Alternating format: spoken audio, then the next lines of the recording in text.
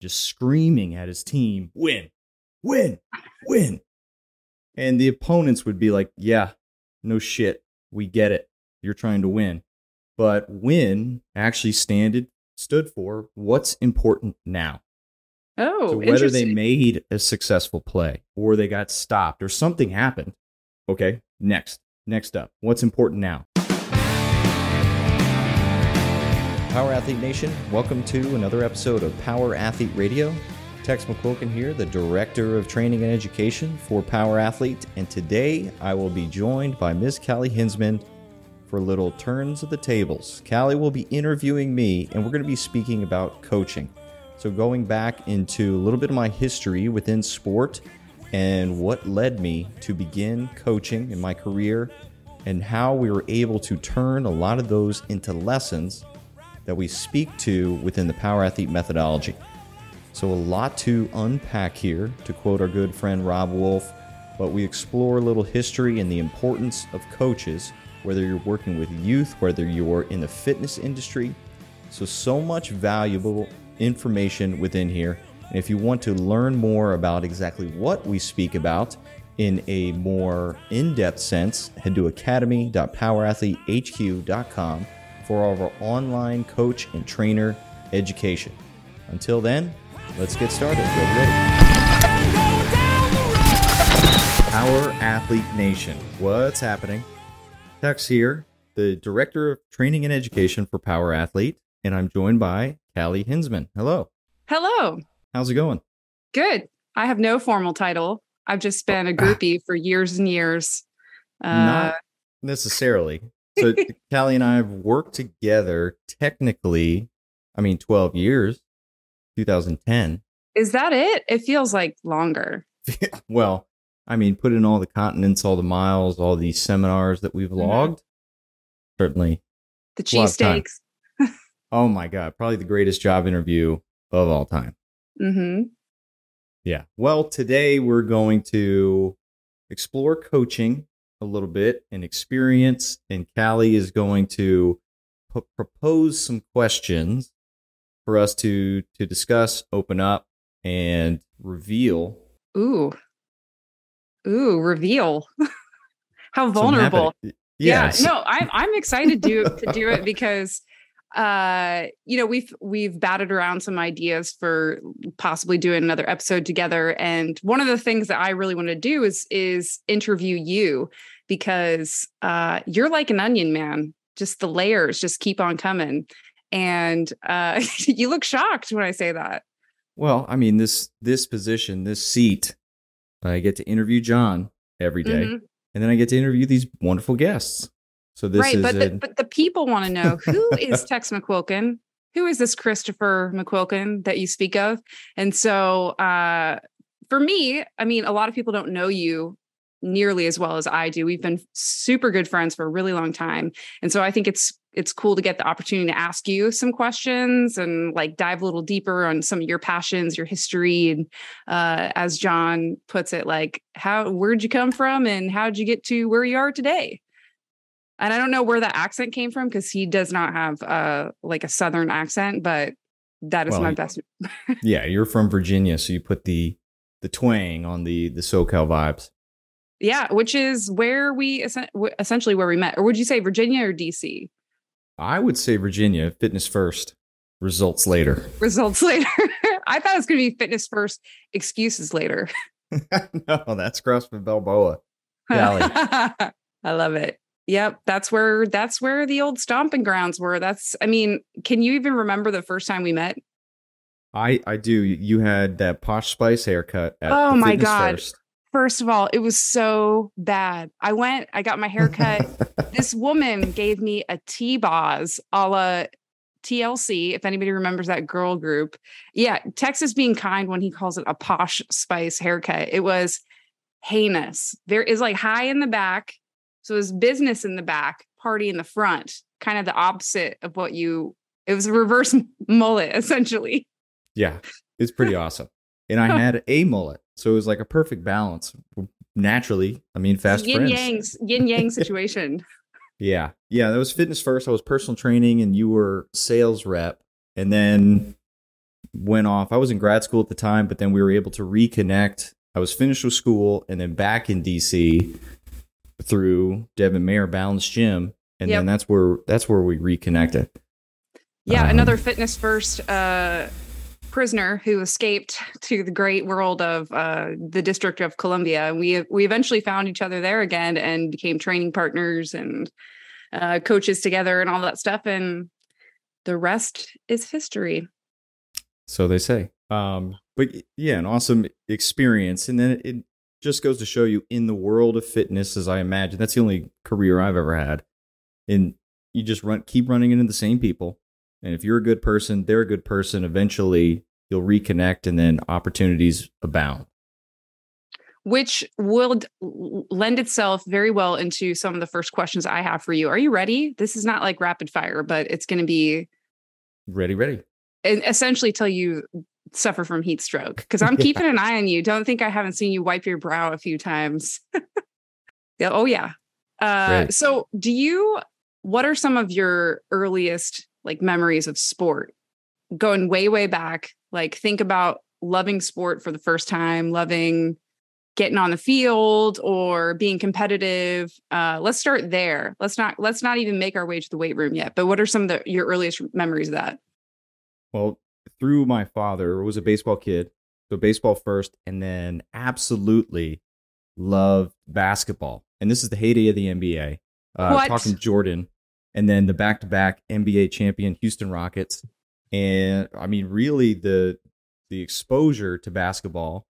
So my dad went to North Carolina State, which is 1983 NCAA basketball champions with a coach named Jim Valvano, who became famous because he had cancer. And then ESPN, he had an amazing speech at the ESPY Awards that has now become Jimmy V Week. And it's the give up, don't ever give up speech. And it's amazing. So my dad lived that, and then would push basketball, NC State into the household. And I follow along, not knowing any better. And then eventually the Rockets, Rudy T. Then you had this very charismatic coach. And then his speech is never underestimate the heart of a champion. So winning for any kid is going to help you fall in love and become a fan of said team. It just happened to be my hometown team. And like from there, coaches were always highlighted and spotted by my dad. So it was Rudy T, Jim Valvano, and then a man named Lou Holtz. So he also coached at NC State, Notre Dame. Now he's all over TV. His son's a coach. His grandson's a coach. I actually coached his grandson at University of Texas when I was there. But Lou Holtz is all about big-time goals, writing goals, and then probably one of my favorite stories about him is standing on the sideline and just screaming at his team, win, win, win. And the opponents would be like, yeah, no shit, we get it. You're trying to win. But win actually stood for what's important now. Oh, so whether they made a successful play or they got stopped or something happened. Okay, next up, what's important now? So it was always this next play. But I mean, the goals and the emphasis on goals for me came from listening to speeches by Lou Holtz and getting into that way. So it was always just coaches were a part of my life. It wasn't necessarily athletes and players. Like I had dudes' jerseys as a kid. Muggsy Bogues, still got that jersey. But I had the basketball. Is he the shortest player in NBA history, right? Oh, my inspiration. He was like your height. Oh, yeah. Still is. But like had the jerseys, but realized quickly, like the players are on the team and then they're gone. But I stuck with the city, the fan base, and then the coaches would last a hell of a lot longer than the players, at least back then. And they always had something to say that resonated and connected with me. So that was sport. It was through basketball, through baseball, and then eventually when I became an athlete, football, through middle school. Like every kid in Texas starts to play football in middle school. So then that transitioned to my first exposure to weightlifting. Sixth grade was when we started to lift, which was cool. Like I wouldn't call it coaching, but That was our first exposure to the barbell. And how much were you lifting in 6th grade? Well, we had the coach's coach. I was thinking about this and trying to remember, but how it was set up. Like 7th grade football began, but we wouldn't start weightlifting until football season was over. So winter time ish. And then they taught us all the lifts when we were in 6th grade. So we had about probably 6 months between the instruction and the actual like, hey, go get them. We're going to test 1 RM. That's pretty that's pretty rare, don't you think? I mean, middle school introduction to weightlifting, you do not see that. I mean, it was normal in Texas. So I was actually the demo boy, like how our weight room was set up. And I will never forget it. Like we had a bench press and then a dumbbell rack station for arms curls. Then we had an incline bench press and then another just set of dumbbells with now benches and then mirrors on the wall. So essentially this 4 or 5 rows of these 4 stations. And that was it. So no legs, no squats, no nothing in middle school. I imagine because the coaches can't necessarily coach that. But then when they were using the demos, rather than the coaches show us what to do, I got called out to set up on the bench press and then execute it. And it was the 45-pound bar. I'm in 6th grade. Like, now I reference what we speak about when we're in the power athlete methodology, like intermuscular coordination. I'm all over the place, moving and shaking, trying to lift this bar. And the coach is trying to instruct, but I'm doing my best. I'm just not a coordinated kid. And that was it. 45 pounds was the max that first time. But then transition to the end of actual football season, we hit our 1 RMs. My max out was 65 pounds. That was it. It was all I could muster. 20 pounds stronger 6 months later. But within 2 weeks, so they gave us a shot. It was 1 RM. And then I think 2 weeks later, they were going to test us and decide, okay, these are going to be bigs and these are going to be smalls. If you're in the smalls, you're going to be a cornerback and a wide receiver, a defensive back, and you're just going to run every day because we need you to be fast. And they did nothing but distance running. But like I wanted to lift weights. I at the time was defensive line linebacker, undersized, of course, but yeah, I didn't want to run. So then I needed my 85 pounds, but I got it. That was it. Maxed out at 85 pounds. Of course, failed at whatever the hell I attempted next. It was probably like 115. But then that was it. So then I got the opportunity every single day to start doing the same 4-station routine within the football class, because that's how Texas works. Football is a class. And we got to start training then. And I mean, it was great. It was memorable. I remember the colors, remember the weight room. I remember the coaches just hanging out at their desk, reading magazines and, just letting the kids have some fun. Let the kids play. So you mentioning the weight training stuff being like essentially like a baby deer and only doing upper body lifts. It begs the question, if you could go back, just looking at middle school as just not even high school, but just middle school, if you could go back and as a coach yourself, do things differently, what would you have done differently with your athletes at the middle school level, given everything that you know now? Because again, maybe you spent the time in the weight room, not necessarily the most advantageous, but it's a good introduction to the lifts. So what would you do differently? I would have taken away the barbell, but still had heavier implements for us to lift. And much like we speak to this approach in our austere course and apply in our third monkey training program, like it's still challenging movement, but we find tools, cinder blocks, sandbags that force you into good positions and then fighting for that. What do you think that would have done for a young Chris McQuilkin?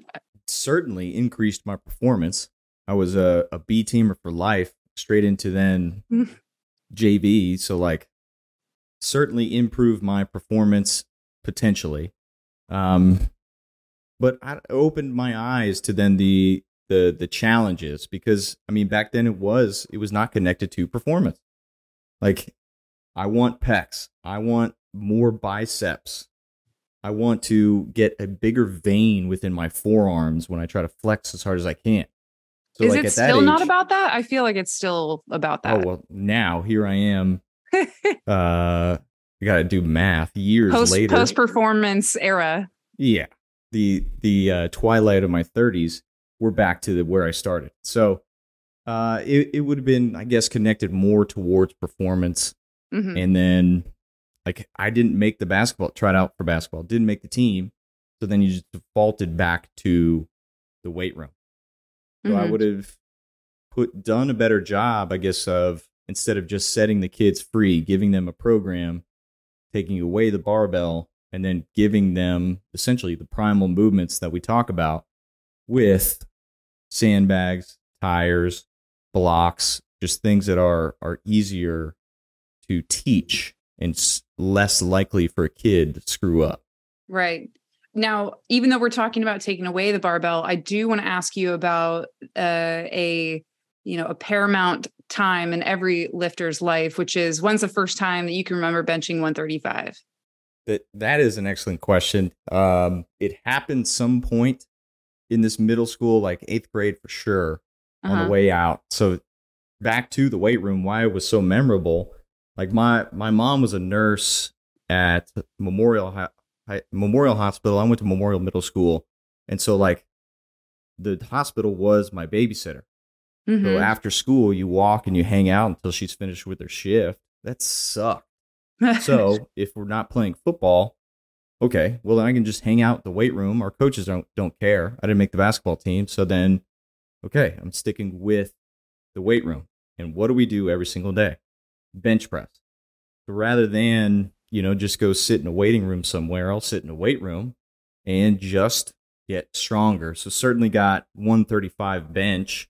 And then transitioning into high school, we actually had performance coaches, which is interesting because in Texas, when I was in high school, they switched over summer rules. If you had a football at your training session, it was considered a practice. So I had 2 summers where we had Arena League football players come out to the high school and train us as athletes. And it was phenomenal. Phenomenal because we mixed weight room, speed, and skill. Mm-hmm. So then at this stage, I knew I was going to be a linebacker. So then you just worked with a semi-professional, still Arena League, professional athlete on the specific skills that you need to execute. And so that progressed me leaps and bounds. And I remember my squat, like being less than my bench press.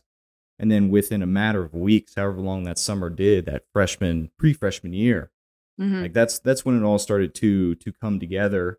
And then I became more of a squatty body and appreciated leg days versus, what was 2 years of upper body days.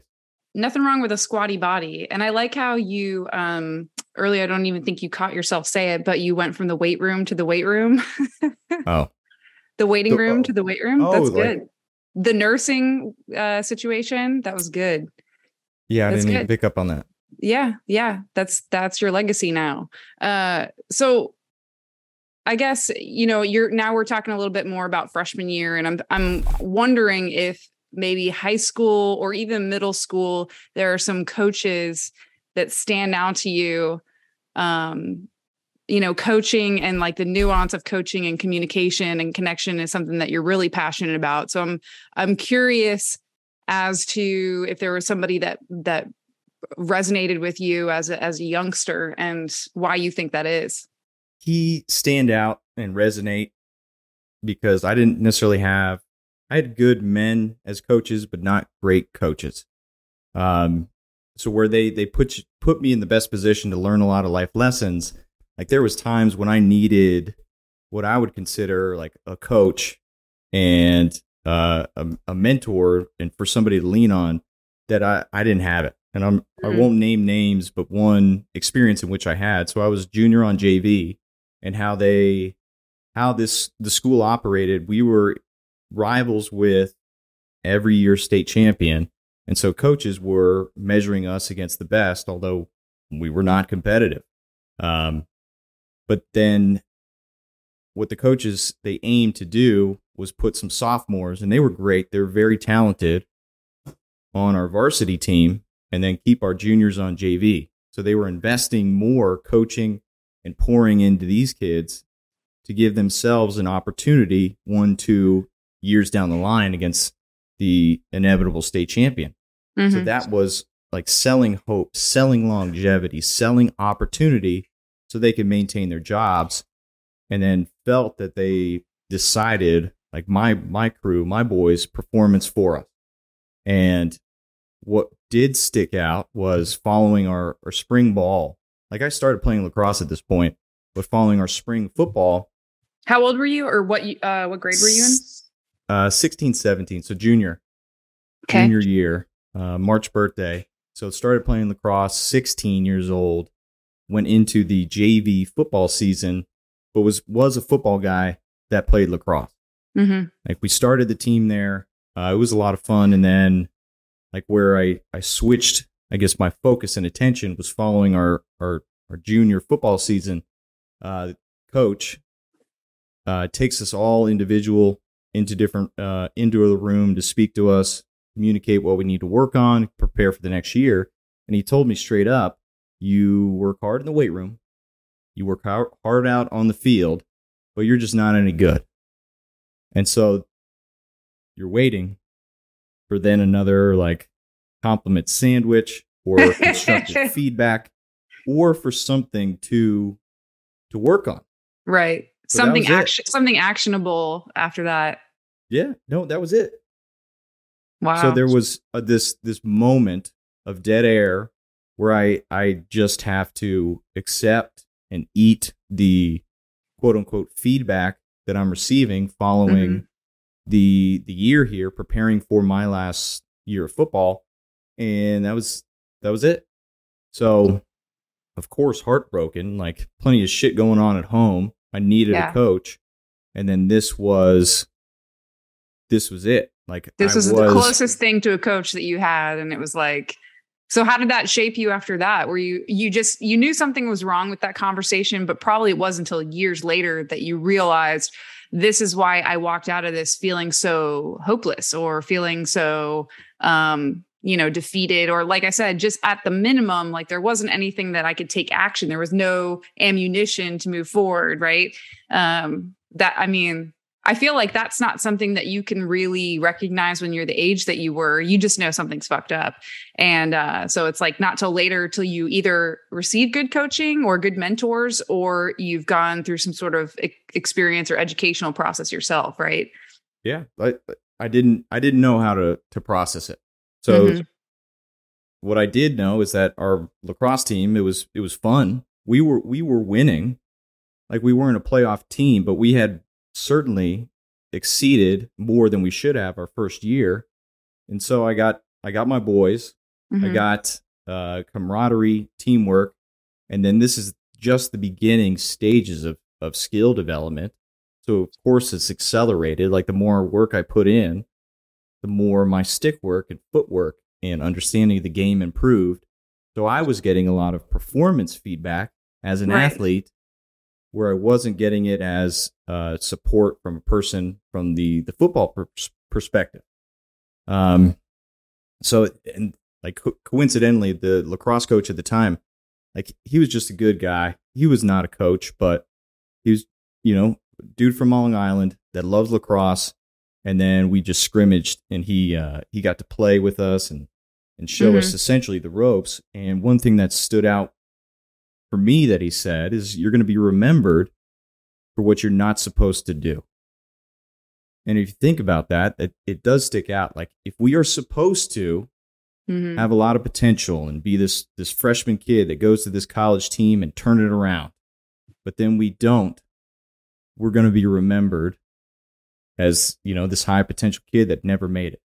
Or if I'm this walk-on that goes to this team, I'm not supposed to make the team. I'm not supposed to earn my scholarship. I'm not supposed to start. I'm not supposed to make a difference. They're going to recruit beyond me because I'm not supposed to do this. But then you do.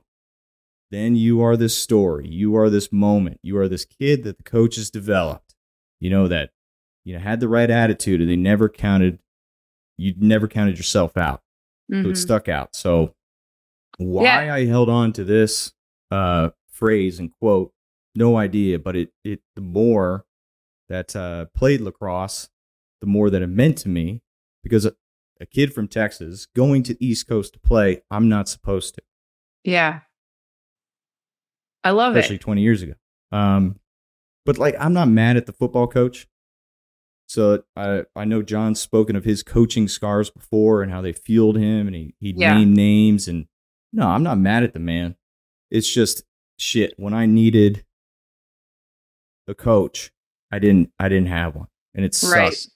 So then looked for another outlet where I could use my body, athleticism, training, be with my friends, and continue to hold on to what I needed. Just I wasn't getting it elsewhere. Yeah. I love these stories because it creates this framework for everything that I've seen you do since then. And since I've known you, it's all the pieces start to fit together and make sense. Even when you were reflecting back on your earliest memories of sport and talking about the basketball coaches around your dad's kind of as he was bringing you up into sport, and the basketball coaches that were popular during that time, and how they were essentially very quote worthy. And that's a huge part of who you are, is you tend to latch on to phrases that really resonate with you, and things that even just the quote that you just used from the coach from Long Island, to me that's something that you've carried on from essentially childhood all the way through your adulthood. You're obsessed with quotes, and you have one for virtually every situation. And then this whole experience with your coaches during this pretty formative time in your life, when you were a lot of shit going on at home, a lot of, sort of, where do I go from here in sport? And, having that conversation with your coach that basically said, hey, you just suck, essentially.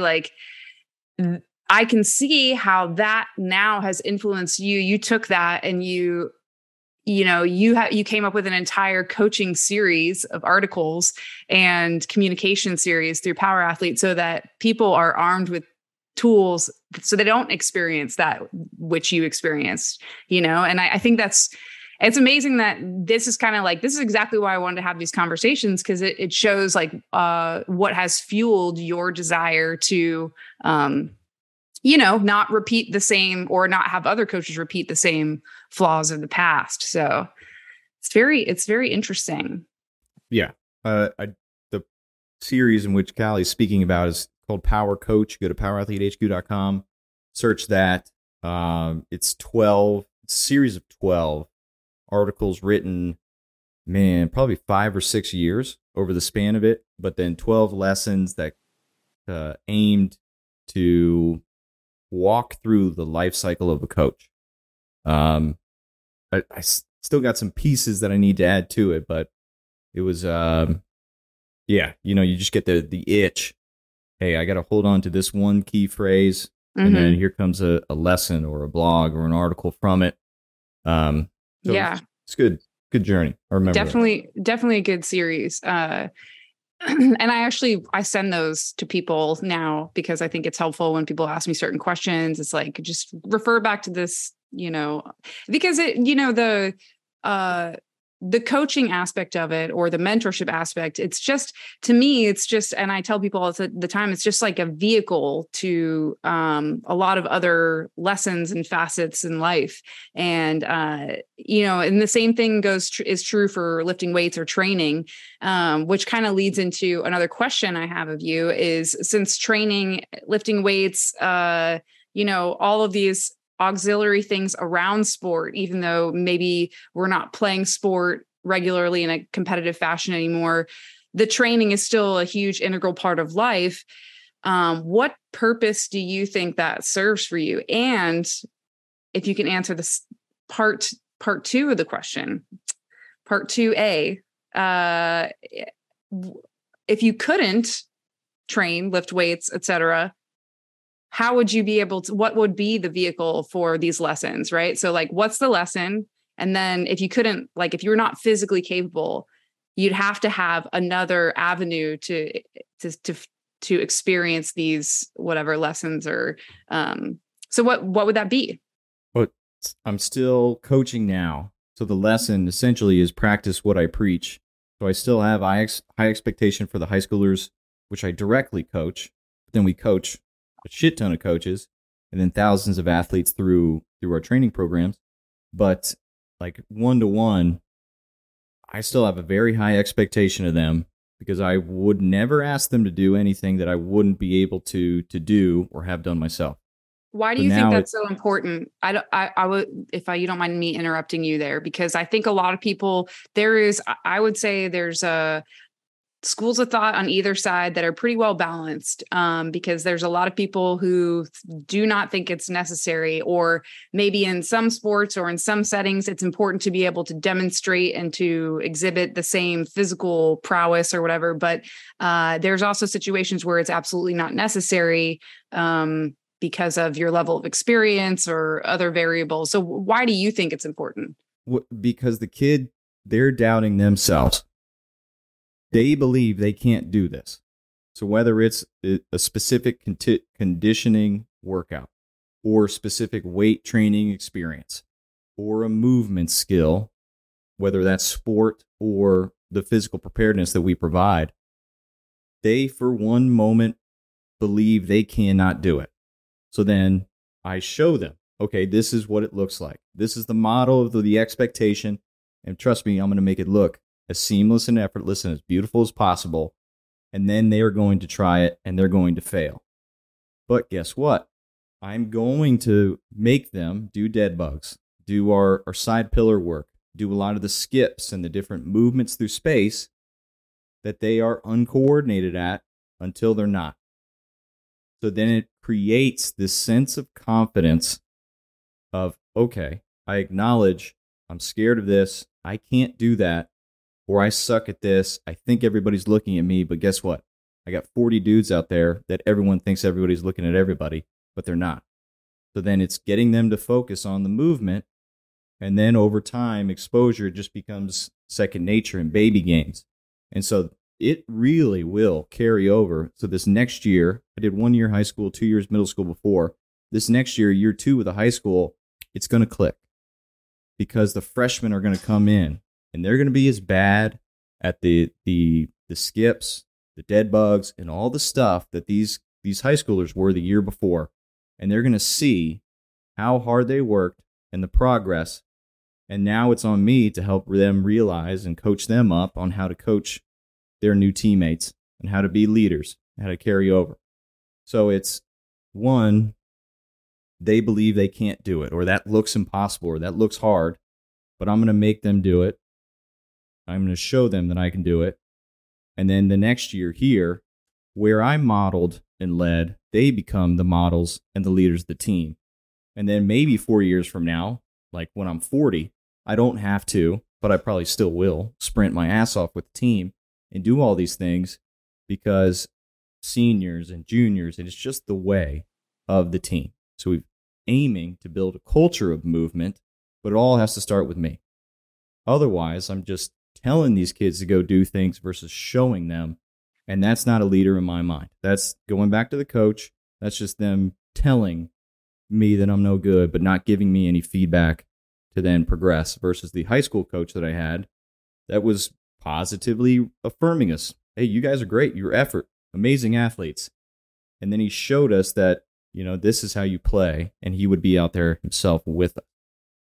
I think it's an important thing that you said is that development, it starts with you, but what you didn't say is that it ends with you. And I think that's the whole point. And when you said you develop these athletes and then they go on to their next year and they become they have the abilities then to exhibit, demonstrate, whatever, to push the next generation that's coming up. Because I think you can get into a little bit of, depending on the coach's approach, you can't make a program or a mentality or a ethos for a team be fully dependent on just you. That's not sustainable. And what happens when you I don't know, get sick, or something happens and you need to be fostering that within these little, malleable athletes, because the program can't just be only as strong as you. I think it can get stronger than you. You know what I mean? So I think that's a good kind of distinction that you made. So that being said, what would you, if you couldn't physically exhibit any of these qualities, like you can answer in the realm of coaching or just in your own personal life, like training, like if you couldn't physically do these things, now what? I would still teach it, or I would teach in any form, like health, and then goals, direction, aim, possibility, and just bottom line. Like if you talk about like what I'm trying to accomplish here, it's take people where they can't take themselves. Mm-hmm. So whether that's in the classroom and understanding like history, or health. I'm just thinking about all the high school coaches that I had that were teaching me in classes. Mm-hmm. Like some were amazing. And the more passionate they were about history, the more I was in. The less passionate about they were with topics, I was out. So just connecting to that passion, whatever it is I would fall into place. That's it. So I still do that with, strength and conditioning with if anyone's seen present at the NSCA deals, whether it's the NSCA tactical or the coaches conference, or any of our lectures, shameless plug, academy.powerathletehq.com. It's just putting what I would give to an athlete into a lecture so mm-hmm. that the coach is connected, so that they can still hand off that same passion, drive, and plus the information, pathos, ethos, and logos to their kids. Yeah. I know I've told you like 1,000 times on the phone before, but when I watch you speak at these events and stuff, it's amazing. Like you're it's public speaking, but your passion that's behind that drives the public speaking and the effect that you have as the viewer, the listener, the audience member it's really incredible. And I'm not trying to like blow smoke up your ass, but you can tell that you love what you do just based on the energy that you put forth, and you make it seem effortless. And it's not. It's a polished practice. Going back to the receiving critical feedback from coaches or mentors, we definitely had that along the line mm-hmm. when we were doing seminar stuff. It was pretty harsh feedback and criticism, and you can use those as opportunities, quote unquote, to develop, to push yourself and to refine your skill set. And so, that's something that you've done over the years, and now it just looks seamless and effortless. So, definitely, it's definitely been polished over time. But, like I said, the passion being the driving force is that's what makes the experience for the person that's actually listening. So, to continue the conversation about training, aside from just maybe not having the physical capacity to do these things and having an outlet, how has your training, because, over the years, your training gets stronger and better at your sport. And now it's, to exhibit the same skill set to your athletes so you can demonstrate. But how is what are you training for? How has that evolved in kind of like a big picture thing? Big picture, bringing in nutrition, like not often neglected, but just taken for granted, the understanding. And then again, I'm getting older and I'm in prime Achilles tendon tear age, especially for how active I still am. So the healthier I can be, the healthier my tissues will be, and the less likely I'll lead to an injury. Mm-hmm. And God forbid that ever does happen, nutrition better be freaking dialed in so my body can focus on its healing versus whatever crap I'm putting in. So it's bringing in this holistic approach, for the lack of a better term, and actually acknowledging the things that we were teaching and how important they are, and that the gut truly is the window to the immune system. Whether it's protecting that for the benefits of training or the benefits of health, so then I can continue to recover Right. from the less work that I'm doing now. So yeah, not being, again, now full force practice what I'm preaching. And the Hammer 90 competition, which we wrapped up recently, fortunately, nutrition coach Sam Flaherty was able to piece together a performance protocol specific to the goal I was going for in my body weight, and walk me through the 90 days and help me with that. Because then, it was a team. So she did this for me. I'm going to value this and then let the rest fall in place by actually listening to what my teammate had to say for me. So yeah, if only more people followed that thought process, somebody who takes the time to deliver something to you on a platter, and that's for you, that, is using their expertise. Shit, there's a lot of people who have wasted opportunities like that. So, okay, what did you have for breakfast this morning? I had oatmeal with chocolate collagen and then some blueberries and then a shit ton of coffee because I was writing this morning. Okay. I'm also rewriting our methodology. So then that's adding, we wrote that, years ago. So now I get the opportunity, more lessons, more teams, more coaches that have been through our block one, identifying where they need to better understand the tools and the application. So rewriting that based off the lessons we learned. The block one test is as much a test for us as it is for the coaches, because we're delivering the information. They're coming back to us as the students, and then it's no easy test. So they got to essentially give us back the information, and the test is feedback for us for what we're putting out there in terms of education. So righting some wrongs in there. So this morning was fueled to dive into a creative state for you and I are connecting here. But do you fuel based on the endeavor?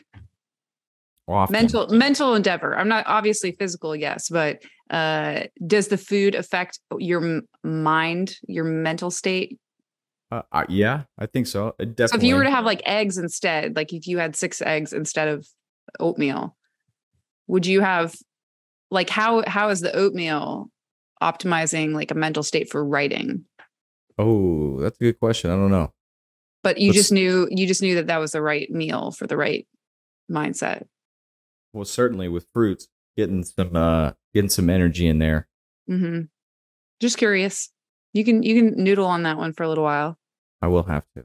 So when we used to train together way back when, I'm trying to think of like the music that we listen. Oh yeah. Oh, The Darkness. Oh, we used to listen to The Darkness all the time. And I think you bought me my first Darkness CD. Children, that's compact disc. And I listened to that as I drove across country for my job with CrossFit Football, and it was on repeat. It's a great album. In my Wrangler. So we used to listen to that a ton. What else did we listen to? I mean, we would listen to that, and like, you were just a big fan of like that type of music, very Queen-esque. Oh yeah. Type. I mean, The Darkness is a modern day Queen. Yeah. But I mean, the high pitches. Yeah. And the toe tapping tunes. What do you listen to now? Queen and The Darkness. Oh, yeah. Yes, and no, I still get into it, but I mean, the freaking late 90s to the early 2000s just locked in that middle school, high school music phase, which is Cisco, like Thong Song. Yeah, on repeat. To the Window, to the Wall. Like, I don't know a lot of rap music, but the ones that I do know from high school, they're still in there. They're highly inappropriate. Yeah, that last one, definitely. As a mother, Tex, I don't recommend it. I mean, we were playing it at the high school, like, basketball and volleyball games. I know. Teachers didn't know any better. But the thing is, they did. Kids in Texas, exactly. Kids in Texas, though, they were treated as adults from the time they could if you could wield like a 6-shooter, you were considered an adult. And so that was you. Yeah, driving was 15 back then. Like, wow. I mean, yeah. What is funny about that, me and my buddies all took driver's ed together, and then our instructor, like, something happened to them. They went to jail. I think it was a DUI. So then they just passed all of us. That will happen. So we didn't even take driver's ed. Like, we just took the class and then all passed. How is this possible? I don't know. I have no idea. There's no oversight Katy, in Texas. Hello. Oh my God. Wow. There are a lot of loopholes down there in Katy, Texas. I am not mad at it. It's just hard for me to wrap my mind around in the culture and society that we currently live in, where nothing like that would go unnoticed, you know? How about the fact that you've performed live? Yeah, like as a musician. I think that is something that people would be really surprised to know. Yes, I was in a band in college and post-college. Yep. We had 3 total shows. Our band name was One Track Mind, no spaces. So it was Buddy. I don't want to ruin his career because like we were bad. We were like a poor man's Tenacious D. We aimed to curse as much as possible because we would play at a family restaurant that had an open mic, and we just thought it was funny. So in the theme of this Power Athlete Radio, performance for the people, that's what the One Track Mind did. We were performance for the people. I have some funny stories along those concerts that I can't even get into. Not family friendly, but it was important. My bandmate is an amazing musician, phenomenal guitar player, talented as all hell, and he was just too nervous to do it himself. And like, I don't know, if I stay stagnant long enough, get a little stir crazy and do something stupid like the rodeo, we were a band for years before we actually performed our first show. So that was, okay, I'll get up there and make an ass of myself for you, friend. So that's what we did. We had wrote our own music. Like, it's so bad that it's good. We just never got the eyes on that the Tenacious D did, and then created this amazing history. Oh, big fan of Tenacious D, by the way. So yeah, One Track Mind. If you can find it on YouTube, good luck. I love that you're like, you keep likening yourself to Tenacious D, you know, and I think that's putting yourself pretty high up there. That's saying a lot. So, I mean, Scott can play and sing, and he's amazing. Yeah. And then I'm just there. So, oh, you're not.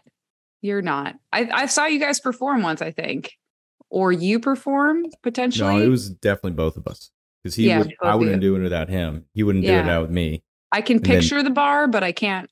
I can picture the bar and the stage. Oh, it's no longer in business. It's called the Front Page. It was in Ballston Mall. Yes. Oh my God. Arlington, Virginia. Have such a good memory. Of course, you were performing, and I was probably like getting shit faced. But they only let us play on Tuesday nights. And at the same time, they let us continue to play because we would just bring racks of people and give them so much money just to make fools of ourselves. Yeah. But I mean, that's what started, I suppose, my public speaking career, is getting up there. It's pretty impressive. You know, I think like it takes some balls. I are a musician as well. I studied music for a really long time, specifically opera, which a lot of people don't know that, but done a lot of performing and being judged, going to competitions and being judged and having to do qualifying pieces and things like that, and getting rated. And oh God. Yeah. So getting a rating from, like, you know, from basically like 1 to 5 type thing, doing state competitions and that kind of thing. And it's like, it just never felt like good. It just always feels really awful. Like not the judging part, but just the first few notes of performance, you're like, I can't believe we're fucking doing this again. And then you kind of get into a groove, but It is. It's very nerve wracking. And so I tip my hat to you, sir.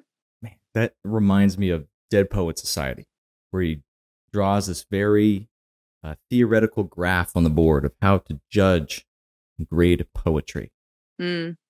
And then he asks all the students to just rip out that first chapter. Like, I don't know. Can you apply that to music?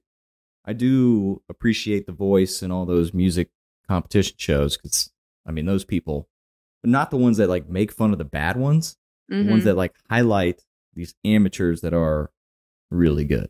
Yeah. Yeah. No, there's a lot of hidden talent out there. And you, sir, might just be one of them.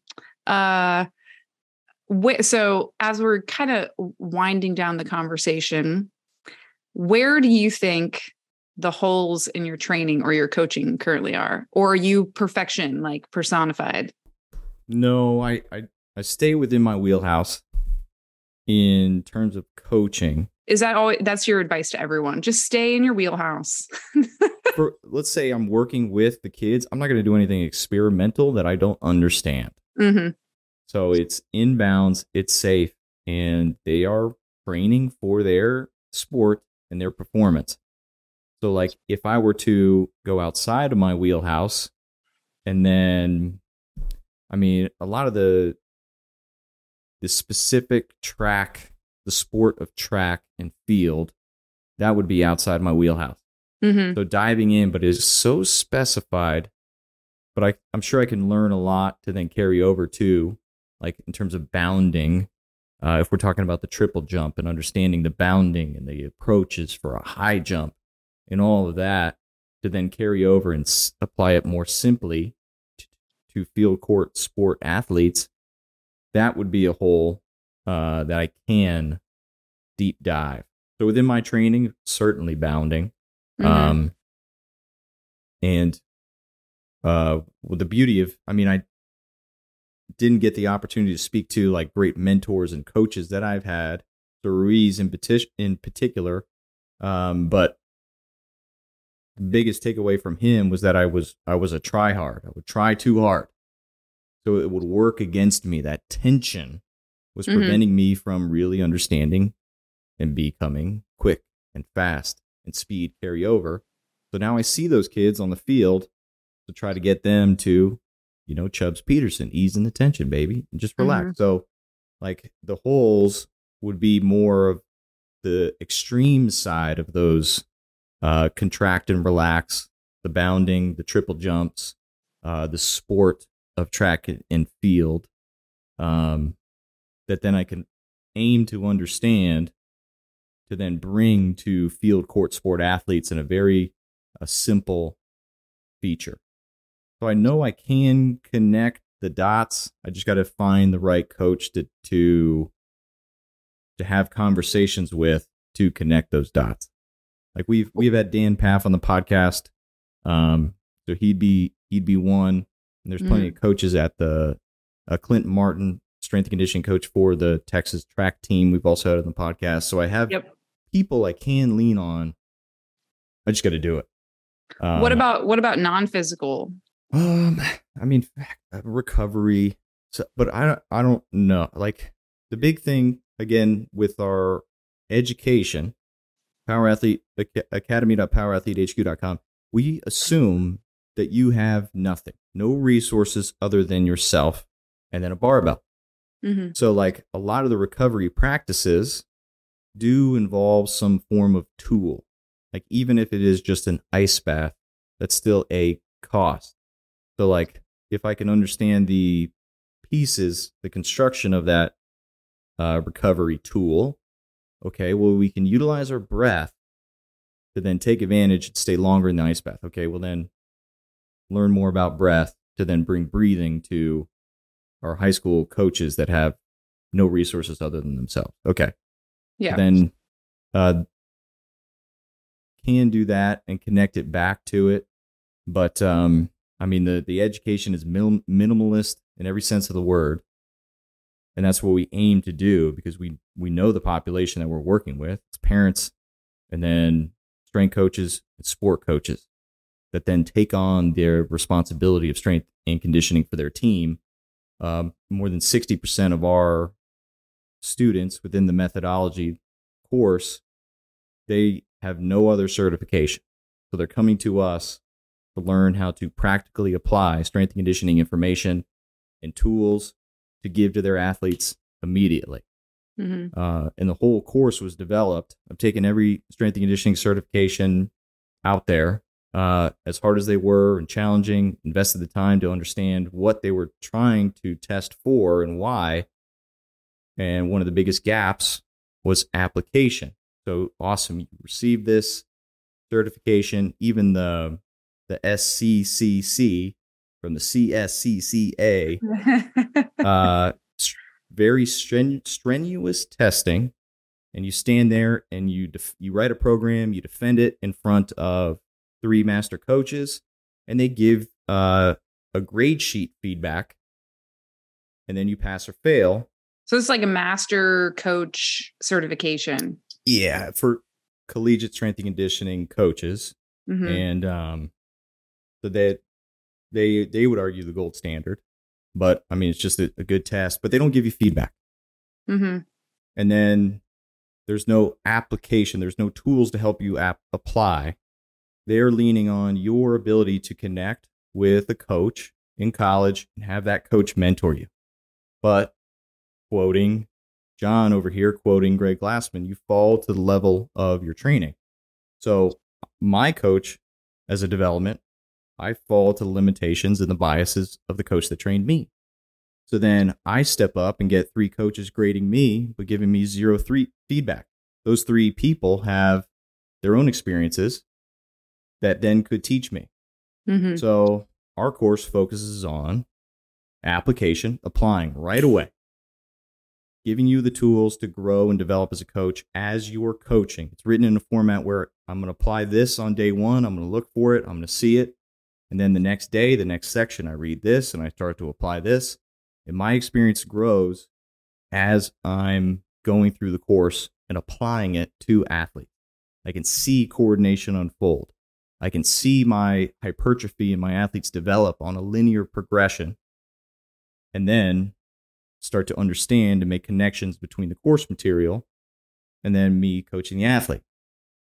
And then our block 1 test, coaches come to us and then they stand and deliver the information. They sit down in a round table format. They have a very interactive social intelligence as a group. And then we give them feedback on their coaching, on their teaching, on their application and understanding of the material. And whether they pass or fail, they become a better person because of it. So we have a 70% pass rate, relatively high, but then there's still people that we send away and give them the feedback that they need to work on. And if they want to come back, hell yeah, we'll have them. If they don't, then apply the information and make your athletes better because of it. Mm-hmm. They are the man in the arena. They're taking the chance to come out here, put themselves through the ringer, like stand in front of John, myself, and our coaching staff here, and become better because of it. So we're going to do our damnedest to give them the feedback to help them empower themselves and their athletes. Again, I mean, roots all the way back to the coaching experiences that I had as an athlete and how unfulfilled, unfortunately, I was, but had success. I wasn't supposed to have success as a college athlete, but I did. So it's that aim, creating opportunities for kids out there that wouldn't have it otherwise through sets and reps and squats and coaching. It's fun. Yeah. Fun stuff. It's a much more, the way you describe it, it's a much more comprehensive approach to coaching, right? It's not just, can you pass a test, a written test? Can you do, demonstrate simple barbell movements? It's much more holistic sounding than just, and that's exactly, you had coaches that exhibited pieces of that along the way, but nobody who really had that comprehensive whole package, which is what you're describing. And which is why, the power athlete coaches are held to such a high standard, and there's nothing wrong with that. But what one of your favorite quotes of all time is a coach needs a coach. Yeah. So, I mean, where do you fall into that process? Where do you seek? I mean, I know just based on some of our conversations, some of the ways that you seek coaching, mentorship still, but maybe you can kind of describe those for listeners. Very timely question. So I gotta thank the podcast for scratching that itch in the world of strength and conditioning performance. Mm-hmm. Extremely fortunate in the opportunity started by Ms. Hinsman over there episodes ago. I mean, speak and sit down at a table with Louis Simmons, Jim Wendler, pulling Ruiz in. So I had the opportunity to work one-on-one with him, but still now sitting down with him as a peer and pulling more lessons out of him as he grows and develops as a coach and a father. Mm-hmm. Very fortunate with that and utilizing this platform in the world of strength and conditioning. On the note of Ruiz, in 2016, I was actually at the CSCCA conference in Orlando, and Raf's based in Tampa, and he drove up to hang out with me for the day, and we're sitting at the pool at one of the Disneyland resorts, just hanging out, and he dropped one of the most important pieces of advice, and I still hold on to this, is 2016, in that he obsessed with understanding the body, obsessed with understanding the nuances. He would travel to watch surgeries. So doctors perform surgeries on nerves, wrists, just everything, hands, to understand like the pitching mechanics. Dude went all out. And then he was reflecting on his investment in his time. And I had spent 4 months with him years before. And his guidance at this moment in time was that you need to explore outside of your obsession. Mm. So it can't just be about the body. It can't just be about communication. Mm-hmm. Identify the holes. And his reference was understanding now business, understanding marketing and branding, and how to stand yourself up as these things. So that was valuable at the time. And now, since our good friend Luke Summers had moved on, missing that business acumen mind, I had to seek mentorship elsewhere. So leaning on, again, connections within the fitness industry, speaking with Devin Mayer, he was out here in Austin last weekend, and mm-hmm. his successful staying in the fitness business for decades. And then leaning on Power Athlete Radio alum, Mason Murphy, Camp Gladiator dude. I mean, he's seen that business grow from 1, 2, 3 people all the way into a national brand. So seeking people that have seen the fitness value in a brand, in a message, in a mission, and expand from small team that believe in something to now a national force. Whether you agree with their fitness practices or not, it's still, lift weights, move, and be a good culture. Yeah, culture, absolutely, culture, team buy-in, and building something that people want to be a part of. So now seeking more of those people out that I admire and respect, that have built some camaraderie through experiences with them, or otherwise. It's not just reading business books. I need to talk to people within the industry, because fitness it's the only industry I know. But if I talk to like a business straight up person and explain to them the nuances of fitness, they're like, no, that shouldn't work, or that's mm-hmm. weird. Because the most popular people in the industry are the ones that don't know shit. Like, but what are they doing properly that have projected them, like skyrocketed them to the top and have the top podcasts, even though you're shaking your head and would never apply said information that they're screaming from the mountaintop. No, I like that. That's a good, and that just goes to show you, Raf is a perfect example. It's it's very symbolic of how he himself has seen himself change as a coach over time, and has been able to take a step back and get some perspective on his own limitations and how that's impacting his ability to, change lives or whatever. I think that's a good observation on his part.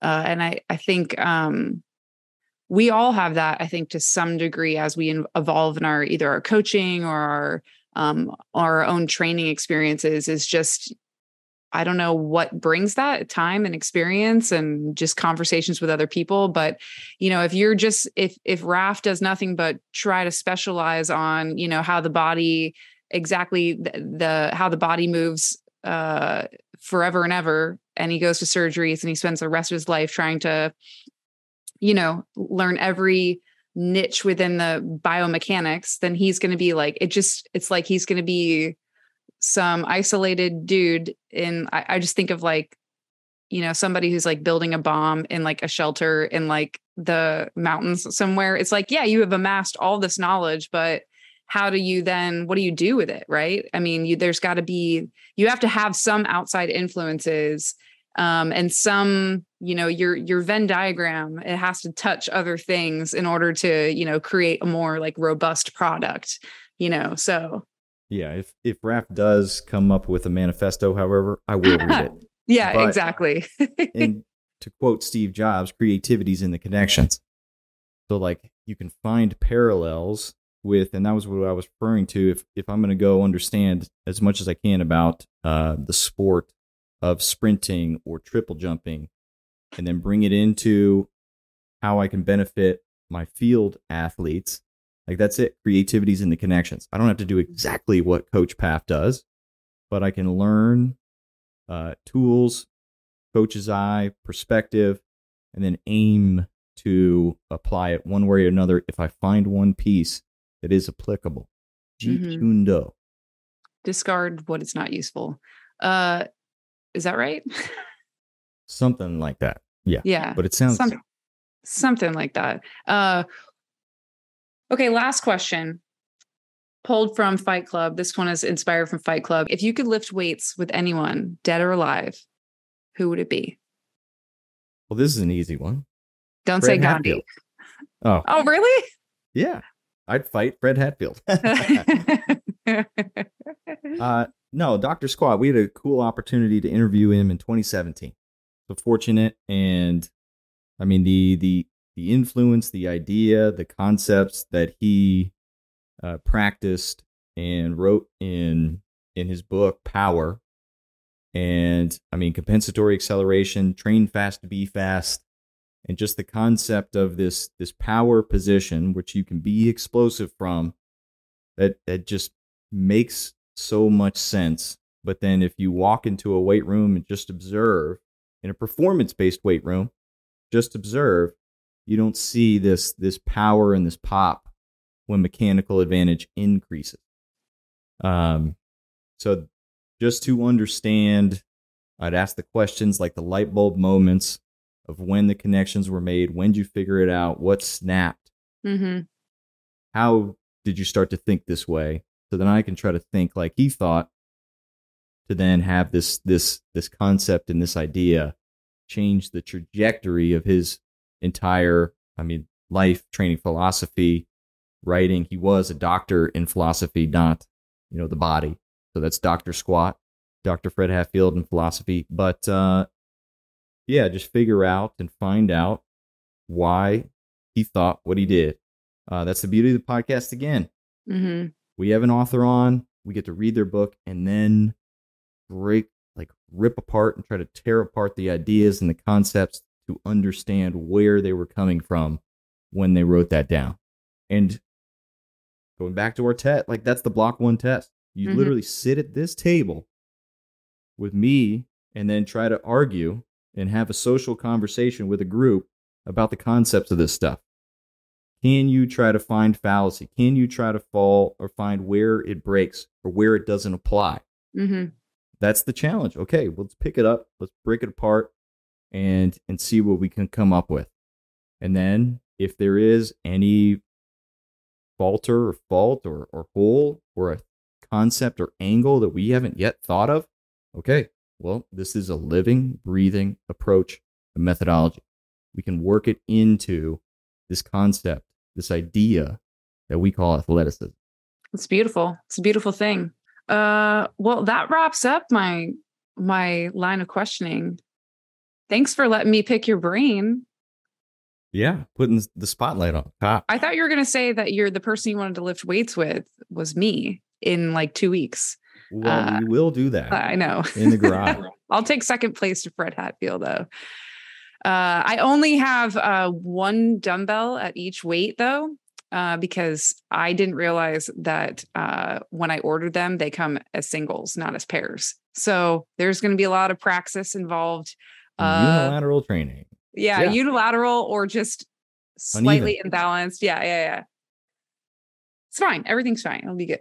Well, this is a good chat. Hopefully people will get to know you a little bit better and how you have breathed life, in your words, into the Power Athlete methodology and where all that stems from, because I learned a little something here today myself. And if people want to learn more about you and follow you, Callie, where do they go? Me? Why would you want to? Not that anyone would want to. I'm basically, I'm a police broad with a couple of kids and a cat. But I'm at Callie Hinsman, and I don't know why anyone would want to follow me, but if you do, all right. Puns, lots of puns. Puns. There's a few puns. Yeah. Yep. Cool. And then at powerathletehq.com, learn more about the education we spoke of. There's a free trial course at academy.powerathletehq.com. You get to see some updated lecture videos in there, even if you have taken the course. As edits occur, we update them live on the site. So if you've been through it, you get it, air quotes, there's still something to learn as we've continued to learn through the podcast and application of training, Power Athlete Training. So there you have it. Follow me, McQuilkin, at MCQUILKIN. But most of the good stuff is all on powerathletehq.com. I thought you were going to forget how to spell your own last name, like you were hesitating through the letters. No, taking my sweet time, because the amount of times that now I'm taking this personally, my name has been misspelled in different presentations. I'll call out Nate Palin in the NSCA a couple years ago. And then just throughout just my career. Do they spell it Ken? Yeah. Brutal. Fuck out of here. Brutal. Oh my God, I can hear my kid yelling. Well, now it's time for you to empower your performance. Bye. Now it's time for you to empower your performance. Head to powerathletehq.com/training to choose from a number of programs to meet your specific performance goals. And if you like to break a mental sweat too, visit academy.powerathletehq.com and become a real stakeholder in you or your athlete's success.